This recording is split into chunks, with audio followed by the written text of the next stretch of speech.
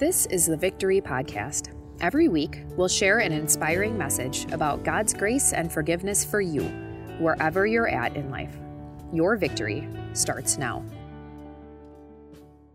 Hi, everyone. Welcome to the Victory Podcast. We're really glad to have you here. We're going to answer a couple of questions that we've gotten about the Welcome to Victory series and then preview our Hope series. So, gentlemen, one of the questions we got, the person admitted that it wasn't exactly related to the Welcome to Victory series, but something very, kind of in the same field. So, the question was, when worship starts, like we close the doors and we want people to come in, but we don't take a cattle prod and start moving people in. Mm-hmm. So, because that does happen in some churches, obviously we want people hearing the message. So, tell us about the reasons or the thought behind that. Behind closing the doors? Behind closing the doors, but then not forcing people to come in. Okay. Yeah, maybe just culturally a tension, right, of wanting people to feel welcome, but also want to preserve the idea that, hey, we're meeting with God in here and we want it to be a sanctuary, a place to set aside for worship. I think that's kind of what we do here. What do you think? Yeah, I think, it's key, when we come to worship, it's not just consumer stuff. It's not just to hear a good song, it's to engage our hearts with God. So we want everybody in on all of that. And at the same time, right, I don't know what's happened beforehand. Yeah. And one of our key things is the gospel, right? Mm-hmm. And I don't want to hurt someone's feelings because something happened at home before they got here. I'm glad they came, That's right. And again, I'd love for everybody to be in here on time, but that's maybe not always possible. Yeah. And I would encourage that if you're out in the lobby area, plenty of time ahead, to do your best to be in on time to worship God. Yeah, that's good. So another question we had that was related to the series is kind of related to that idea of connectedness. Mm-hmm. There's been a lot of talk in the church world about online worship. Mm-hmm. And just the idea that, people can really never walk into a church and still kind of be part of the church community by worshiping online. This is something that we offer. We stream our services every Sunday, 9 o'clock and 10:30. And we want people to worship online, but we really want them here. So tell us your thoughts about that. What does it look like for someone to be connected to a church without walking into the church? And what does it look like for a church to be connected to people who will never set foot in their doors? Well, I have a number of different things on that. I think we have to be connected to a church or connected to God.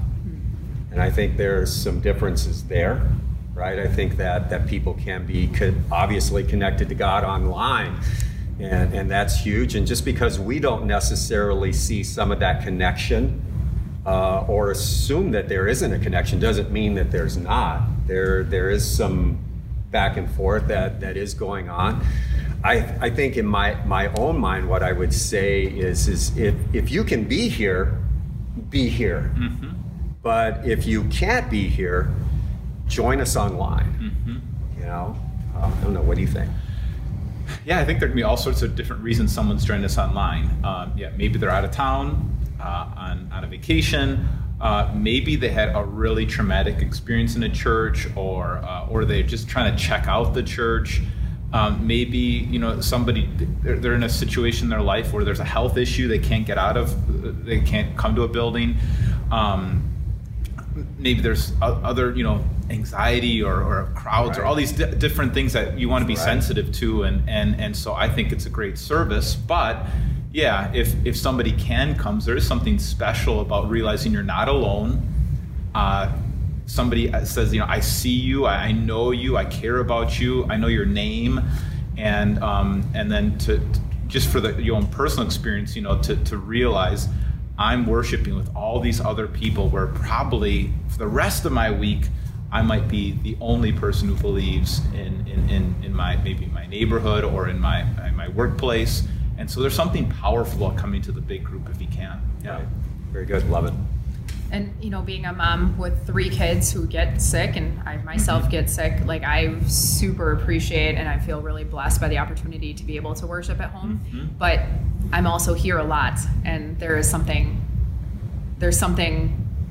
really amazing about worshiping and with this people, your body of believers. So, yeah, that's good. Is there anything else that on the Welcome to Victory series that you really want people to take away, or anything that you guys have had people come up to you to ask about? I think for me, one of the most powerful things in it is, while it's been Welcome to Victory, every message really has talked about being away from victory, out into the community in one way or another. And I've truly appreciated that. And I think that's really what we're shooting for. What I really appreciate, I've only been serving here, for a few months since April, and to just have a chance to look at Scripture and figure out, what does the Bible say the church should look like? Look at the core values and the history here, and what the leadership and everybody sees as the vision for victory, and to see how those two things come together.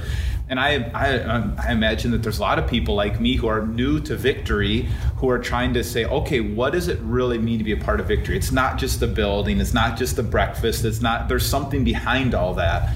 And what's behind all that is the gospel, is this desire to fulfill the mission to be witnesses to the ends of the earth. And that's all stuff that was going on since the beginning, since the early church. And so it's just been really good for me, and I hope for others, to clarify, what does it mean to say I'm a part of this community? Yep. Excellent. And so our next series, which will start December 1st, is Hope, leading into Christmas. Tell us a little bit about what you're looking forward to in that series. Right. A couple seconds. Well, yeah, with that, just hope, right? At the time, before Jesus came, things were just in disarray, and the people needed hope. The people were looking for hope, and if we just look at it, that describes today as well, too. The markers on depression, anxiety, suicide are off the charts. And even without chronic illnesses like that, how many of us aren't looking for hope in the day-to-day? And Christmas is all about hope coming into the world, and hope for Jesus being that hope and fulfilling all those promises. And I'm looking forward to it. I'm getting excited about it. You love Christmas. I do. Christmas, man. This is all good. I think one thing that you were the one who really brought up this whole series, and the more I think about it, the more I'm getting excited. This idea that unexpected hope.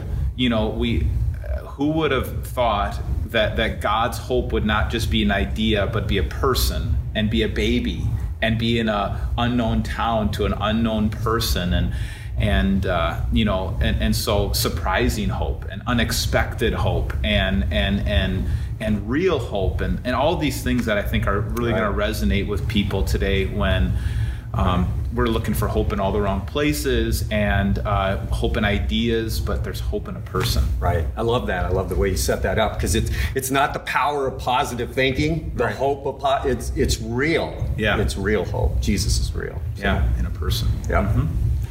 So that about wraps up for today. We invite you to follow us on Facebook, Instagram, Twitter, as well as check out other videos on our YouTube channel. You can always join us in person or online at victoryofthelamb.com, Sundays at 9 o'clock and 10:30. God bless your week, and thanks for joining us. Thanks for listening to the Victory Podcast, brought to you by Victory of the Lamb in Franklin, Wisconsin. For video sermon archives, more information about us, and to let us know how we can meet you where you're at, go to victoryofthelamb.com.